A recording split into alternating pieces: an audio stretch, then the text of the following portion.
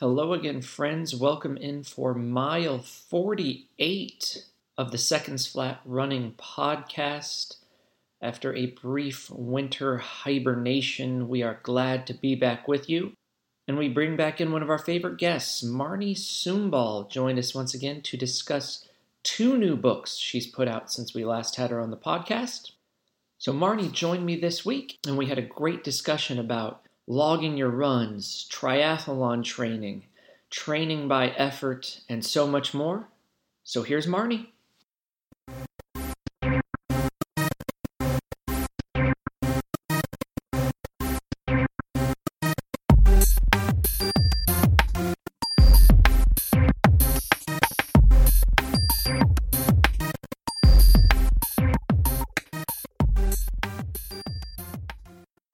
All right, Marni, welcome back in. It's good to have you.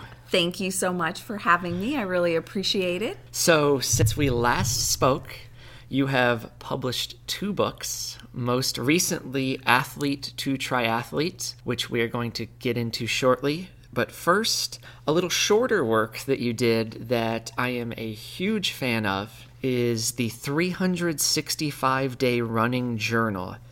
Log workouts, improve your runs, stay motivated. And at this time of the year, I think this is a great way to start as we kick off 2020. It's really easy for everybody the first of the year to want to get going. And now as we've moved through the month, the gym's getting a little less crowded, the trail's not quite as busy as it was, and we're trying to help people stick with those goals that they've set. So, this book gives you a written running log, which is something that we've talked about on the show before that we're big fans of. For you, why a written log? Well, thank you so much for having me. My mind and fingers have been extremely busy over the last year writing these two books, but it's so great to see them both in print now and in the hands of other people that can benefit from them.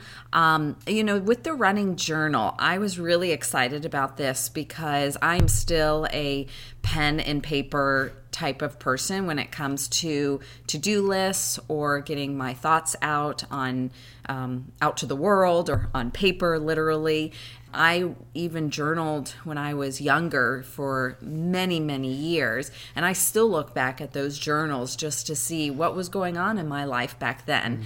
But I think in today's society where we're so data-driven and so much technology and on the internet so much, I think it's really nice to just be able to have something that you can easily record what you do for your workouts or motivation or what is going on in your life at the moment, and be able to refer back to it quickly and easily and carry it with you. But I also think that the great thing about a running journal is that you can be proactive and reactive. So you can be proactive in the way that you can map out your training in advance and kind of see it through the week or the month, whether you're just an exerciser, a fitness enthusiast, an athlete.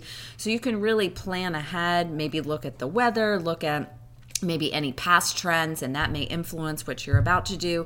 But also you can be reactive. So that's the whole purpose of a journal, right? Is to be able to report what happened, and then you able to see if there's any trends over time. And also you can see the progress that you've made, and that can be very motivating as well.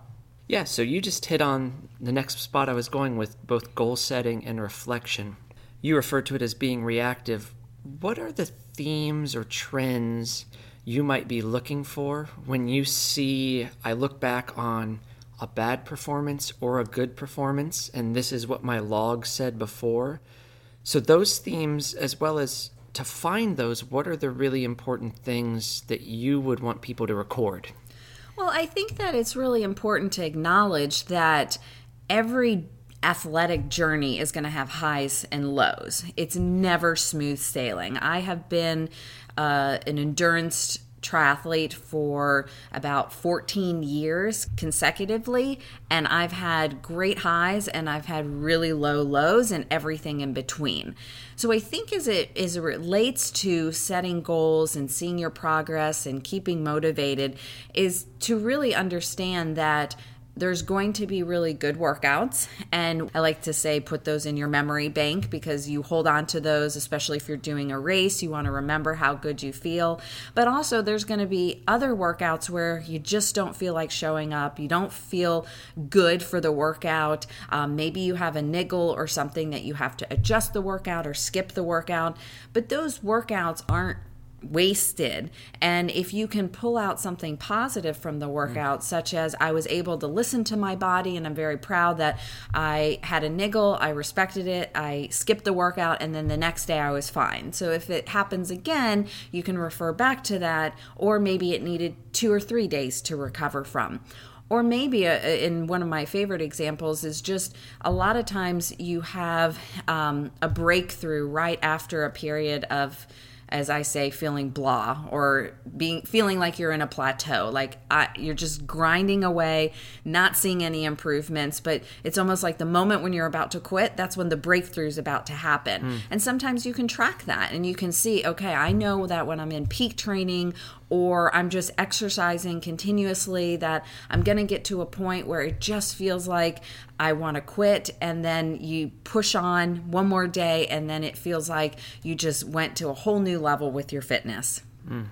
Yeah, great point there about seeing those great workouts, but putting in a perspective of it's not a roller coaster. No one good one or bad one makes or breaks your training cycle. Now, when you can look back on a log and see consistency, it's one of my favorite things about a written log that I do before a big race, is I go back through everything I've done in that cycle and really build confidence, knowing that I put in a lot of good work, right? I'm ready for this now, and I always encourage my athletes to do the same thing. Other things outside of running, though, that you note when you're logging that you think are really important in your progress, because it's not just about how many miles did I do, the pace, the workouts. Yeah, when I was writing this book, I went through a lot of different types of factors that can contribute to your workout progression or consistency, or monitoring trends or noting fitness improvements. And the main ones that I really wanted to focus on were things like weather. So what is it? Hot? Is it cold? Is it windy? That may influence where you train. So for example, you maybe went to an indoor track or outside on the road or treadmill. Also the distance and time that it took you to complete the workout. And I'm a big proponent of time-based training, but a lot of people like to record their distances as well.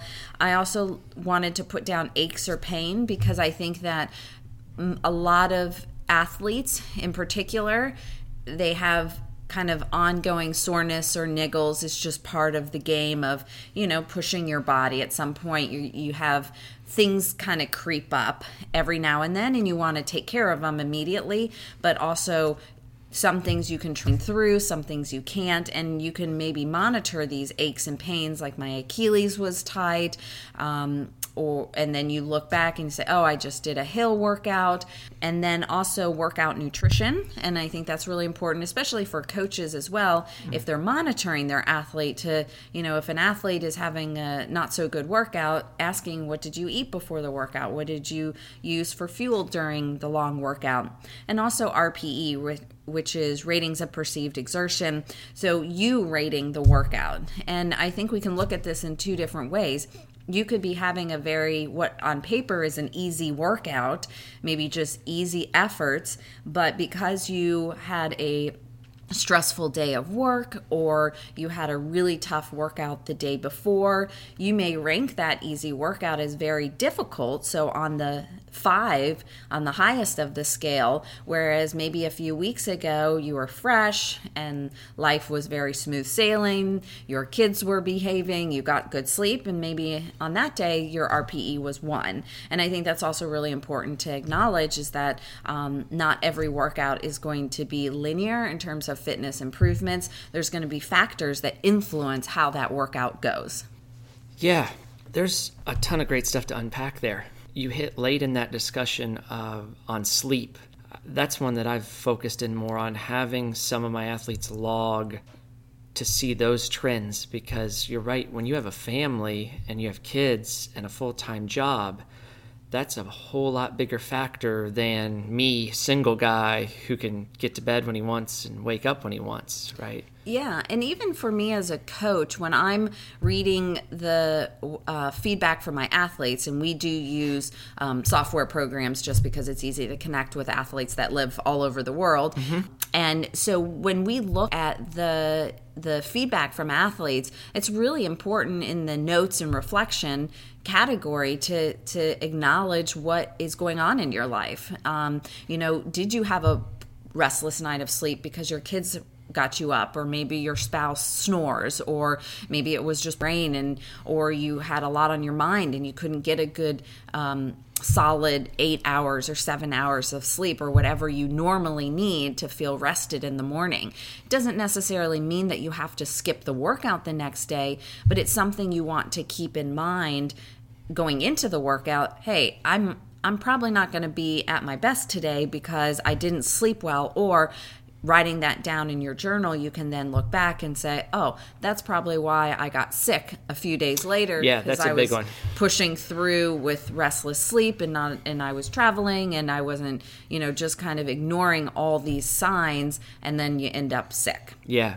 It also may be an explanation as to why, if you do the prescribed workout, that effort scale becomes more difficult for you, right? When you can look back on that as well. You mentioned your tendency to prescribe time-based efforts. And I've done both mileage and time-based.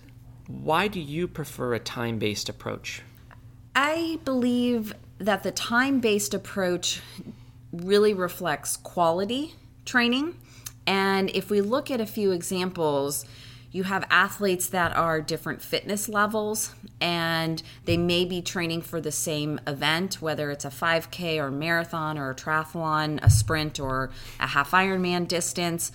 But it's going to take some people longer if you just go by paces. It's going to take some people longer to complete, let's say, a 10-mile run.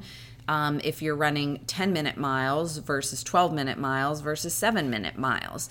And what I feel is encouraging is when athletes can focus on the workout itself and not feel that they have to achieve a given outcome in terms of the distance, but really putting the energy into the workout itself, the purpose of the workout, the structure of the workout, and also factoring in those other variables that may influence the workout. So instead of feeling like, I'm tired and now I have to go run 10 miles today, okay, well now I know that my warm-up is 20 minutes. I can keep it really easy. My main set is 5-8 minutes, and build, so I can just build, maybe ease myself into it, and then I can cool down, and then when I'm done with the workout, I can go on with the rest of my day. It also helps going by time, because then you also can fit in training into your busy life. And so many people are really struggling for time these days, and when you know that, I just have a 20-minute workout, or, okay, I have an 80-minute exercise session. Maybe it's some cardio and some strength training. You can factor that into your day without feeling like it's a pass or fail type workout. Well, if I can't get in the 10 miles that I'm supposed to, then why bother? Okay, it's 80 minutes. I think I can put this in, or I can even scale it back and I can still feel accomplished for the day. A process rather than outcome-oriented approach, and particularly, as you mentioned, on the longer stuff, that can be the mileage approach can get dangerous, especially for a more novice runner. And you can speak to the triathlete version of that more if you'd like, but for a novice runner, when we're in, say, a marathon training block, someone who's working at 10, 11, 12-minute miles, if we talk about going out for 20 miles, that's a really substantial effort, and we're going to find after a certain point in time the return on investment really drops, right? Yeah. I mean, I've seen athletes waking up at 3 a.m. in order to begin their long workout for the day. athletes will look for the easiest way to complete a workout so they can get the miles in. So maybe instead of working on some hills or some more technical terrain, they'll choose something flat so they can get in the miles as quickly as possible. When there could be great value in working on some of the strength components that we need as endurance athletes, for example. And also, there's so many different ways to achieve a similar outcome in your own journey. And we have to keep that in mind. You're on your own journey. So when you're comparing your 12-minute miles for running to somebody that's doing 8-minute miles for running, you can still hope that you'll get there one day, but that shouldn't be a focus that you should be training just like that person who is running 8-minute miles. There's many different ways that we can change the physiology to help people prepare for an endurance event. As an example, talking about these long workouts. For some of my athletes that may be out there longer than others, when we're really talking about managing fatigue and building resilience for that long duration, I really like 2-a-day workouts, so splitting up a long run into 2 different sessions. So maybe doing 90 minutes in the morning, which is a good endurance workout, and then doing another 30 minutes in the evening instead of having somebody run two hours continuously. We can also do back-to-back-to-back workouts, so maybe doing a Friday night run, a Saturday morning long run, and then a Saturday evening run. We can also incorporate treadmill walking or the elliptical to still get the cardio without the pounding of running. So there's just a lot of different ways. And that's important to recognize that you can be creative. It's not by the book.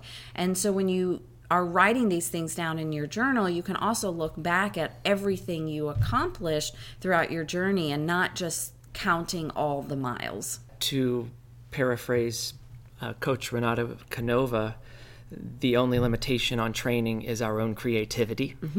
And you're also hitting on, if there is any perhaps mantra of this show about training, it's know what's appropriate for you and know why you are doing what you are doing when you are doing it. And you spoke beautifully to those points right there. Now, on the perceived exertion and effort scale. One more point on that before we get into what the actual scale is later on. When somebody has a hard workout, and then we go out the next day, and you prescribe an easy day, but that easy day is harder on the scale than it otherwise might be, would you cue that athlete to function at a slower pace than normal to accommodate for that? Would you prefer that person to even dial back the pace more than normal after something that is particularly difficult? Yeah, I think it's hard for athletes to really be able to subjectively quantify what is fast and what is slow because, let's look at any running race. The first mile, you go out and you can try to hold back as much as you want, and it's still like you look at your watch and you're like, holy cow, I never run this fast, and it just feels so easy. And if someone said run slow, it's like, no, there's no way I'm running so fast, but it just feels so easy. So I think instead of using the words slow and fast, because that can really go back to paces, and we don't want to get stuck on quantifying a pace as this is my fast pace, this is my slow pace, but really using RPE in terms of levels of effort. And so, for example, instead of saying slow, say this is easy. And one day, a certain effort may feel easy, and in another day, that same effort that you did the other day may feel hard because of the stress that you're carrying around, the fatigue that you're carrying around, maybe you didn't fuel properly for the workout. And so I think it's really easy for athletes to identify terms like easy, smooth, steady, strong, very strong, and be in the moment, focus on the process of what you're doing, and use those words on that day without having expectations or assumptions or associating it with something in the past, or maybe trying to jump ahead in the future. So on this day, this effort feels easy. And then you can always go back and look at if you do have metrics and uploading your gadgets and seeing your pace and your heart rate and cadence and other variables like that, then you can always look back and see, was it really as easy as I thought? And then you get more intuitive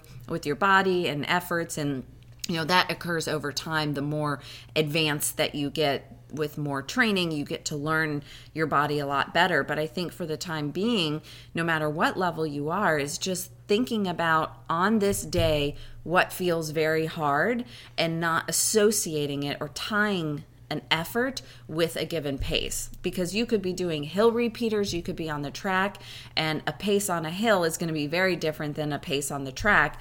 But you might be able to go really strong on a hill, and you might be running 9-minute miles, and on the track you may be going very strong, and it may be 7-minute miles.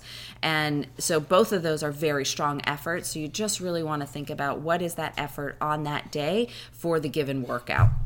Yeah, so it might be appropriate to have that focus on easy, which I think has become more difficult in our society because of all the ways we can compare ourselves to what other people are running. Like Strava. Yeah, right. And so it might then be appropriate to know what's easy for that day. And you mentioned the data that's on the gadgets, to not even look at those during the run, but instead reflect on them after. Mm-hmm. And they may have more value for you then, because if you get through mile 1 and your normal easy day feels like it's around 8 minutes or something, and today it's at 9, if you start putting pressure on yourself to run faster because I should be doing my easy days at this certain pace, you might get yourself into a tough spot. Yeah. And also when we think about newer runners as an example, when you're starting to train for a 5K or getting into the sport of running, even if it's just casually becoming a runner, there may not be an easy effort when you start. Yeah. And that can be very frustrating to a lot of people, because their effort may be, this is hard and this is very hard. Yeah. And that's all that they have. But you don't want to just not train or say that you just have to be walking because of it. We got to find another way so that when you finish the workout, you still are perceiving it as an easy workout. So for example, maybe we do a run walk strategy. Right. Maybe we do more frequency running so that you're doing 20 minutes 5 days a week instead of doing an hour 3 days a week. Let's find a way where you can still feel like you are having an easier session, you're working hard at some sessions, but do it in a way that it's constructive and not damaging to your self-esteem, feeling like you can't get anything out of that workout. Great point. What else is in the book that makes it more than just a place to record your runs? I love quotes. I'm a big believer in quotes. I just feel like it can just set the tone for the day, or just really wrap up the day in a nice little concise summary. So I have a lot of quotes in the book. Do you have a favorite? Do I have a favorite? I have so many in this book, and I'm just looking through the book right now, and I just you have it open to the page that I had, the one that was my favorite. That is, right. I actually like this one as well. When you arise in the morning, think of what a precious privilege it is to be alive, to breathe, to think, to enjoy, to love. And I spent a lot of time, because it's not a very detailed journal in terms of a lot of information. Mm-hmm. There are essays on topics like strength training and nutrition and motivation and recovery. So there is a lot of educational content, but the body of the book is all about the journal. But I spent a lot of time trying to figure out the right quotes to go at the right time, and really thinking about what is going to be necessary at what stage in the journal. And I also have tips. So for example, and you can use this journal any time of the year, so it's not dated. You can pick it up in March or in November and start the journal. It's just by week, so you can record it day 1, day 7 through every week. So for example, week 44, so we're talking way into somebody's journey. I have a tip, a running plateau, where you no longer see improvements, right? We've all been there. It's normal. Instead of running more, explore your sleep, recovery, nutrition, and fueling strategies to help encourage a breakthrough. So there's little tips and quotes throughout the journal that I felt would be appropriate and needed at various stages of somebody's progression. The quote you read there is from Marcus Aurelius, the Stoic, who famously wrote that the obstacle is the way. It's not how do we get around the obstacle in front of us, which to me is such a powerful metaphor for running or triathlon that we'll get to here. It's moving through that, not around it, facing that, being in it, living with it, understanding what those challenges feel like is such a central aspect to how we accomplish great things in endurance sport. Oh, absolutely. And in life in general, there's going to be setbacks, and we just have to accept that. And I think that having a journal to record your thoughts, record your progress, your setbacks as well, it's really great because you are going to get through them. You are going to overcome things along the way. And it's really nice to be able to look back on that. And if it happens again, or if you find yourself in a sticky situation, you'll know that you have the strength to get through it. Yeah, my journal I keep is peppered with quotes of the stuff I read through the day. So I loved that little addition that you had there. Thanks. So let's go ahead and move on to Athlete to Triathlete, your newest work. And I can use some help here because all I do is run. Every once in a while I'll get in the pool. I'm not getting on a bike, so I need your guidance. And let's take a step back and talk about just your triathlon team that you work with so people who maybe aren't familiar can understand what you do with Tri Marni. Yeah. Well, Athlete to Triathlete, it was my third book, and I would say it was the most difficult book to write, the most comprehensive book.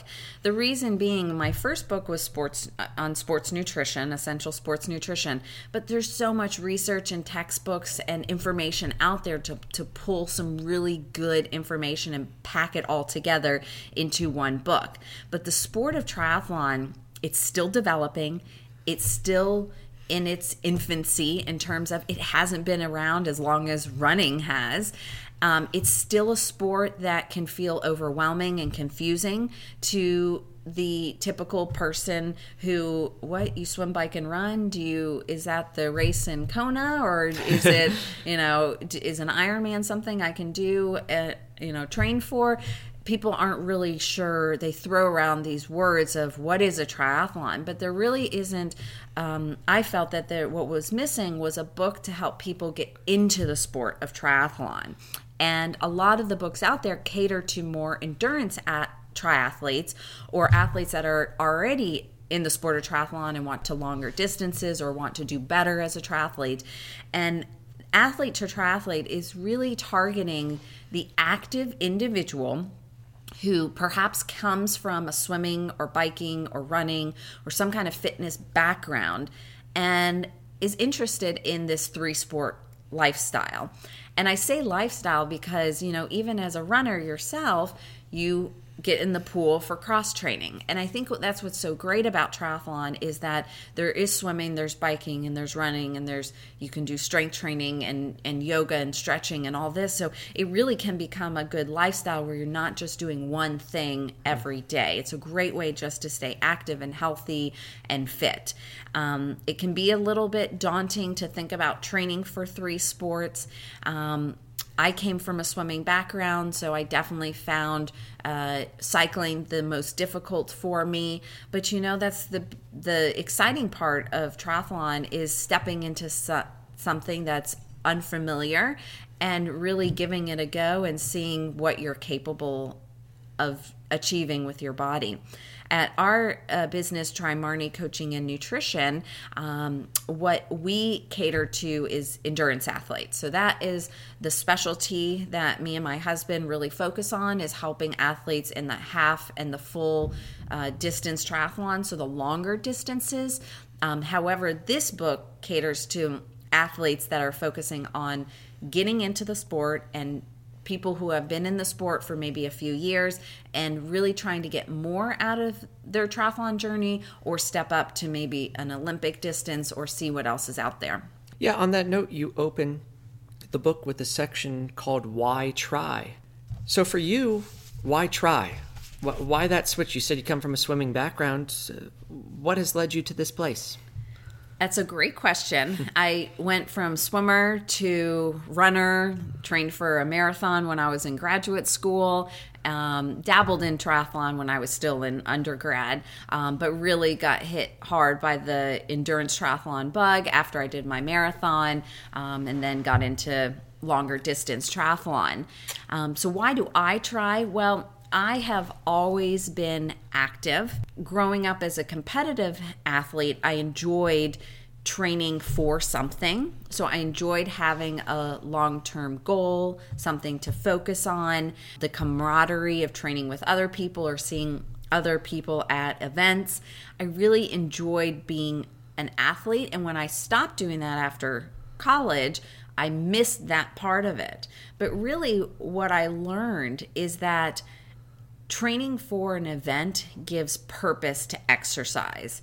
And I know for myself, I want to have something bigger than maybe just exercising to burn calories, because we know exercising is good for you and helps you maintain a healthy body weight, or training for an event as a way to relieve stress, but in a way where I also know that every day that I'm doing this, I'm working towards something big. So I'm still able to enjoy the activity because I'm relieving myself of the stress that I built up throughout the day or the week. But also I know that through that, I can also prepare my body physically for some kind of event. So it just gives me great purpose and structure to what I'm doing. And I love the process of seeing what my body can do. I feel that that's something that an exerciser can't really grasp when you're just showing up at the gym.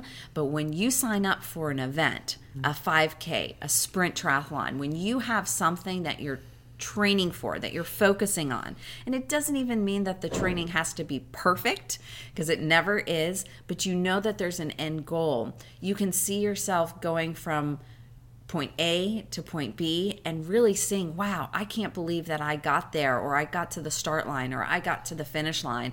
And from there, you then dream a little bit bigger and you set your goals a little bit higher. And I think that's needed in life. I think we spend so much time taking care of other people and spending so much time at work. You need some time, self-care on yourself, really dedicating your time and energy to your own needs and seeing what you're capable of achieving. There is an unparalleled beauty to that opportunity to challenge yourself and learn what your present limits are, how you can evolve that moving forward, where your strengths lie or your weaknesses. And that, as you said, signing up for a race, in your case, triathlon, presents that moment or number of hours where you get to really find out the answers to those questions. And you're right, going to the gym, it's wonderful for you. Going out on an easy jog, it's fantastic. I would never discourage it, but you don't press the human body to a limit the way you do in competition. And competition doesn't even have to read, I'm out there to beat someone. It's competition within yourself, right? And it can be a cooperative competition with the people around you. You, I'm sure, have been in the setting of doing your workouts with a group of 6 or 8 or 10, and you find a different gear than you might have in that same setting alone for that workout. What's great about the sport of triathlon is that it is challenging. It's challenging to train for because you're training for 3 different events. You're doing the events back to back to back, and in training you may do it back to back. So you may do a bike and then a run right afterwards. It's definitely challenging, but a lot of people are afraid to start something because they don't want to fail. And they're afraid of the challenge. They're afraid the fear of failure. They're afraid of messing up or looking silly. And I feel that with the sport of triathlon, it is when you surround yourself with the right people, the right team, the right coach, the right training partners, it is a lift me up type of sport where every time you do something, you feel successful because you're training for a 3-sport event. I've been doing this for 14 years. I've been swimming for over 25 years, and I still find myself wowing at myself. Like, wow, I can't believe I did that. And I think that's what's so cool about the sport of triathlon is you're not just focused on one event. A lot of people tend to get better with age, so their endurance improves. And so you're able to go longer or get stronger in that sense. And you have 3 different sports to focus on. So you might be having a bad day running, but you may feel great biking, or you can really put your energy into improving your swimming skills. So I think it's something really special to dip your toes into the sport of triathlon, and hopefully my book can help people feel less overwhelmed, not only with the training or the sport itself, but also what really goes on during a triathlon. What is it like when you show up for the race, and what are these transitions where you go from swimming to biking and biking to running, and what are you expected to feel throughout the race, and some of the struggles that you may experience on race day. If we can move people from that fear of failure you just mentioned, that space, and shift that paradigm to an excitement about opportunity, you can accomplish so much more. You referenced there some of the issues of balance, both among disciplines and then also between training and life, that I'm sure are a challenge for a triathlete. How can the book help you work your way toward a better balance? A little while ago, you mentioned the person who wakes up at 3 a.m. to get in the long workout. If you have to wake up at 3 a.m. and you normally get up at 6, it's probably not worth it, right? We probably need better balance. So where can the book guide us towards a little better balance? Yeah, I think it's taking away some of the guesswork, because when you're training for 3 sports, and what's really cool about the sport of triathlon is that usually when people get into it and they complete a race, they get into it hard. They love the sport. It's really hard to get out of the sport once you love it, just because you're hungry for more. You want to do better. You love the experience and the people that you're surrounded with. So because of that, it ends up being athletes get stuck into quantity instead of quality. And so they want to do more miles and more volume. And that is not always good because it can take away from other aspects of life, your sleep, your nutrition, your relationships, good recovery. But also there's this thing called junk miles, where you're just going out there and not really focusing on skills or strength or certain aspects of race day that you can practice in training, and athletes can just get stuck into chasing miles. So I'm going to interject here for a moment, because let's have a little aside about junk miles, as you put it. That's a really interesting concept to me. What does that phrase mean to you? What do you consider to be junk mileage? Well, every person should have a training plan that fits into the scope of their life. So thinking about how much sleep you should get every night, how much time you dedicate to work, any extracurriculars or family obligations, and then also just time for self-care. If you like to read books, or you need to walk your dog, or whatever else it is that makes you happy, or other to-dos. Everybody's going to have a certain amount of time. Now, you might have to carve into some of those areas, but hopefully not in extreme. but you look into that available time that you have, and within that, you want to make sure that every workout has a purpose. Mm-hmm. And it's not just the workout itself on the day, but also that the training is progressive in a way that you're able to adapt to different training stressors over time. So over the course of several weeks and several months. And when we think about junk miles, is when there's no rhyme or reason to what the athlete is doing, or they assume that if I do more mileage, I'm going to be a better athlete or I will be more prepared.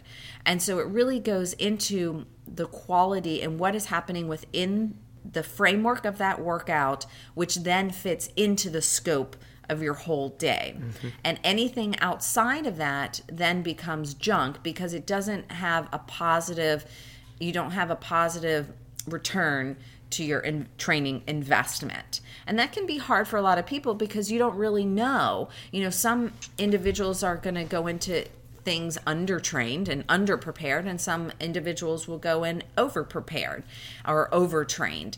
And so you really want to think about making sure that your training is realistic for you and that it has a purpose, and more is not necessarily better. Yeah, I would echo almost the same definition. You used some key words there to me. Purpose, making sure it fits into the schedule you've laid out. And if you can't stay healthy doing it, then it's probably junk. With that said, if we can create a larger aerobic base, whether we're looking at mileage on the bike or on the road running, or how many yards or meters you're getting in the pool, that can long-term have huge positive effects for you. It's just getting there at the appropriate time for you. Once again, just trying to force more on at the end of the day isn't inherently better.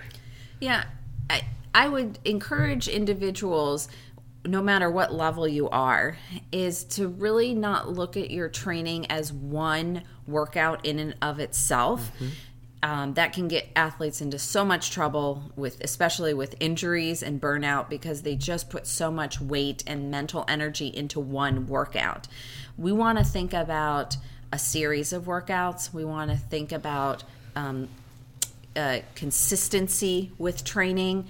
And it goes back to the journaling as well. When you can look at all that you've accomplished instead of just putting energy into that one training session that you biked for 50 miles, but what did you do within that session, and how did that impact your future training sessions? Yes. Where did it fall with your previous training sessions? There's so much more you can get out of the training, and I really like the idea of spicing up training with a little bit more intensity instead of just higher volume, because when you have easy sessions, but then when you go hard on the hard sessions, you feel really accomplished for those hard sessions, and then you need to recover from them. And by doing that, by having some intensity into your workout instead of just focusing on longer miles, which tends to be the junk miles, you can get so much more out of it. And I mean, if you want to think about it in a simple way, is let's do the least amount of work with the biggest payout. Yeah, the smartest, the most efficient work, right? Yeah, that's a huge point. What would be your maybe biggest tip for the novice triathlete? We've gotten into, I perceive, some higher level thought questions here for the triathlete. So let's just dial that back a little bit and re-engage the person who's new to the sport. First thing you might tell that person. Triathlon is cross-training. So you're doing 3 different activities as a mode of exercise. And swimming is probably the area that most people are least familiar with. I would say that most people are familiar with running, and then we have biking kind of in the middle. Maybe you're comfortable on a bike, or maybe you just never ridden a bike. Think of it as cross-training, where you get to do something different every day. And that should be fun, that you get to wake up in the morning and it's new and it's exciting. Mentally engaging. And it's something that's stimulating as well. Now, you might have your favorites. You might dislike one area, but that doesn't mean that you still can't get something out of it, and you can still enjoy it in some capacity by just feeling accomplished that you did something. I would also say that you really want to make sure that you're not neglecting strength and skills. And I think that's an area that gets a lot of people in trouble, because it goes back to the kind of what I would say the runner mentality of accomplishing miles and feeling validated of your progress or your athletic worthiness of how many miles you can complete. Focus on the strength and skill component, where you want to feel yourself getting stronger, because triathlon is a strength-based sport, because you have to be able to resist fatigue. There's standard distances of the sprint, and then you can kind of piggyback off that depending on the race. So it could take somebody an hour to 90 minutes to do a sprint triathlon. Sprint sounds short, but it's not a 5K. And so you need to be able to resist fatigue. And in order to do that, you need to be good at not slowing down. And we want to think about that when it comes to the training, when you're more efficient and you really focus on doing things well as opposed to just getting them done. Not only is it going to be more gratifying, because you're going to experience improvements that are really going to translate into a better experience on race day. You're going to reduce the risk for injury, but you're also going to get so much more out of the training session, because you're really focused on one thing or a few things within that workout, as opposed to just swimming laps because you need to check off swimming 1,000 yards for the day. Right there with what you just described at the end, I was drawn to the vision of a 100-meter sprint. You watch the 100-meter dash at the Olympics. It is not the person in the final 20 to 30 meters who suddenly accelerates past everyone, with the exception of maybe Ben Johnson on steroids in 88 at Seoul. It's who decelerates the least. And that deceleration is impacted by the skills, the form, the mechanics, the strength that you develop earlier on, your drive phase as you move through. And I would have to imagine late in a triathlon of any distance, the less you break down mechanically, the more likely you are to be successful. And if you are a stronger all-around athlete and have mastered your skills, that seems to be a really great way to work yourself towards a more successful completion of the event. Yeah, and with triathlon, we don't want to see it as, a one and done type of thing, like you just check it off that you did a triathlon. Mm-hmm. I really believe it can be a great part of your lifestyle to be a triathlete and to look forward to doing different sports every day and challenging yourselves and mastering different disciplines and improving the swimming, the biking, and the running. And you don't have to be great at all three. I mean, you can be you can be a less experienced runner, but a great swimmer. And that's fantastic, because you can have the confidence from the beginning of the race and know that, okay, over time, I'm going to keep working on the running. Or maybe you're a great runner, but you need to work on swimming. But if you can get through the swim, you're still going to cross that finish line. So it's just focusing on the journey and really not making sure that you're not putting too much focus into trying to be perfect or comparing yourself to other people. The triathlon is so great because once you get to that start line, it's an individual race, and it's really about how you get to that finish line. It doesn't matter how fast you go. It doesn't matter what you look like. It doesn't matter what kind of background you come from. It's really about just proving to yourself what you can accomplish on that day. Building off that, what would then be the number one tip for someone who really struggles with one of the disciplines? Don't give up on yourself. We've all been there. Every elite professional advanced athlete has struggled in some area, and they probably still are struggling because they're still comparing themselves to their competition as well. So if you're struggling in an area, I would say invest in help. There's a lot of good coaches out there. There's a lot of good programs, podcasts. Don't overwhelm yourself because a lot of the information could be misleading. Buy my book because that will help. But if you do struggle with some area of swimming or biking or running, find somebody that is an expert in that area, so good credentials, good reputation.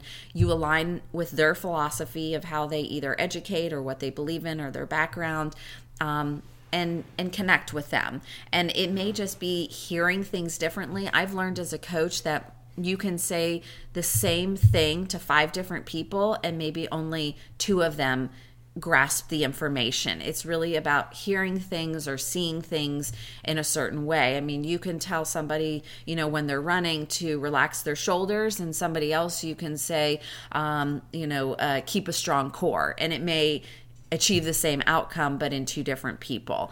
It's just how you hear it, what you focus on, and the best way that you are able to take that information to your own journey. So definitely invest in some type of coach to help you out, and don't get frustrated when you feel like you're not improving, because it does take time, especially swimming. I mean, swimming takes a long time because it's a skill-focused sport. You have to learn how to hold yourself in water, so it's very different than holding yourself on land. And it takes the longest time to feel comfortable in the water, to master the breathing and the technique. It could take years to really see huge improvement, but that doesn't mean that you should give up on your journey just because you're not seeing the results every day. You are making improvements. Last thing here, we've been on the perception of effort, and I'd love for you to go through that scale in a little bit more detail. This is an incredibly valuable tool that an athlete can use in any or all of these disciplines. Yeah, so if I had to think about, not talking about nutrition, but if I had to think about why athletes get injured or burn out or lose love of the sport, is that they're so focused on, they have expectations for the workout, and everything is tied into paces or miles. So there's a number that is worthy of chasing. I think that there is so much better value into perceived effort when you're swimming, when you're biking, when you're running. It's going to make the journey more enjoyable. You can listen to your body. You can focus on your own health and what you're trying to focus on that day. And it takes time to learn how to use RPE, but it's something that can really help you, especially in the sport of triathlon, because it is a fatigue-based sport. So if you're comparing your running times in a standalone run to what you would be doing running off the bike after you've been exercising for over an hour, if you're comparing yourself to a standalone run time and what your pace would be in, let's say, a 5K race versus running a 5K at the end of a triathlon when you've already been running or exercising for over an hour, that pace is going to be very different. So learning how to use RPE and listen to your body, you will get so much more out of it. So in the book, in 2 different areas, I have our RPE reference, and I use zones, but we can also use levels. That's another easy way to think of it. And I also compare it to RPE. So we have zone 1, which would be like an RPE of 4 out of 10, 10 being the hardest, 1 being the easiest. So it's around 4, and we call it easy. And that's a very sustainable effort. We say ridiculously easy. So you just can't go too easy and enjoy it as well. Then we have zone 2, which is an RPE of 5 out of 10. So this is a step up from easy, and I like to say it's smooth. So it's comfortable effort, just kind of smooth. You can maintain it for several hours, hold a conversation, and that's really important. And as we talked about earlier, different fitness levels, they may find these RPEs challenging at first, but that's something to work for over time. Then we have zone 3, which is about a 6 or 7 out of 10. So we're getting up there. It's beginning to be steady effort. You can sustain the effort for a reasonable amount of time, but there could be some fatigue and soreness. And I call this kind of the gray zone, because people love this zone because they feel like they're getting a really good workout. But the problem is that it's not hard, but it's not easy. And if we resort to it all the time, then we're not able to then get the most out of our body when we need to go hard, and then we're working too hard when we need to go easy. Yeah, I think getting stuck in the middle is one of the great dilemmas that athletes face. Yeah. So a key here is that you shouldn't feel breathless, but the conversation is limited to quick and simple responses. So an easy thing that you can do is when you're going out and you're biking or running, as an example, is try to say the alphabet. And if you can't sing the alphabet, you're probably going too hard if you should be keeping it in zone 2. And then we have zone 4, which is strong. And if you're in zone 3 too often, you're probably not going to be able to get a really good strong. So we have our zone 4, which is RP 8 or 9 out of 10. This is uncomfortable. It requires great focus. There's a risk of injury if you not listening to your body properly and not focusing on good form. Breathing is labored. You can barely speak. And because the intensity is high, we usually do short duration intervals. So this goes back to maybe the newer athlete. If you don't have an easy, you don't have a smooth, you don't have a steady, you just have a strong and a very strong. Because this intensity is reserved for short intervals, we want to include rest breaks so that it's not overly taxing on the body and that it can be repetitive so you can bounce back from it over time. And if you do go too hard for too long in this zone, then you are going to have some breakdown due to fatigue and poor form, and that's going to increase the risk for injury. And then we have our very strong. It's very, very short, so we're talking about 20, 30-second intervals.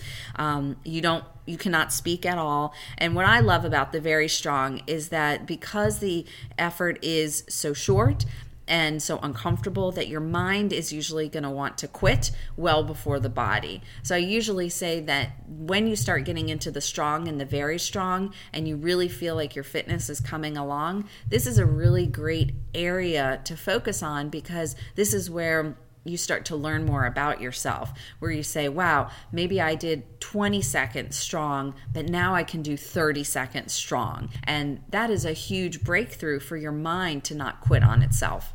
Callousing the mind. Yeah. Right. Those are fantastic. When I hear you lay that out, I just think the advice here for everyone is, in part, keep those easy days easy and the hard days hard, and start to feel what the difference between the two means in your body. When you go from an exerciser to an athlete and you're training for an event, you're trying to change your physiology. And what that means is that some workouts have to be easy and some workouts have to be hard. So there's purpose in your training sessions. And we have to respect that that's part of being an athlete. And we can't worry on the easy days that we're not gaining fitness. We can't feel so uncomfortable on the hard days that we're worried about going too hard and we're going to be sore. And it can just be a tough thing. But if you do it right, then you see improvements. And those improvements then prepare you for the demands of your event.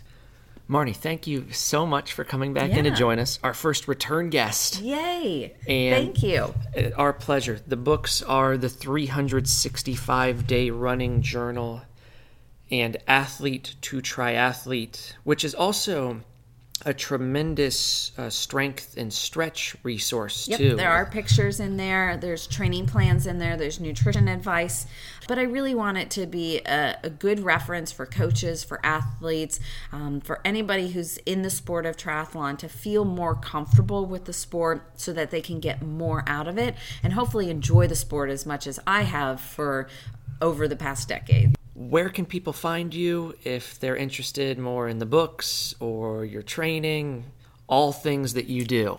My website is trymarnicoach.com. I'm also on social media, on Facebook and Instagram. Those are the two platforms that I use the most. So people can look up Try Marni, and I can be reached via my website on the contact form if people have questions about nutrition or training. We do group training camps, we do private training camps, we have a one-on-one coaching, we have training plans. We try to offer as much as we can to help out athletes, swimming, biking, running, one-on-one work or nutrition. More than happy to help any type of swim, bike, run individual. Well, keep up the great work, Marni. Thank you. It's good having you.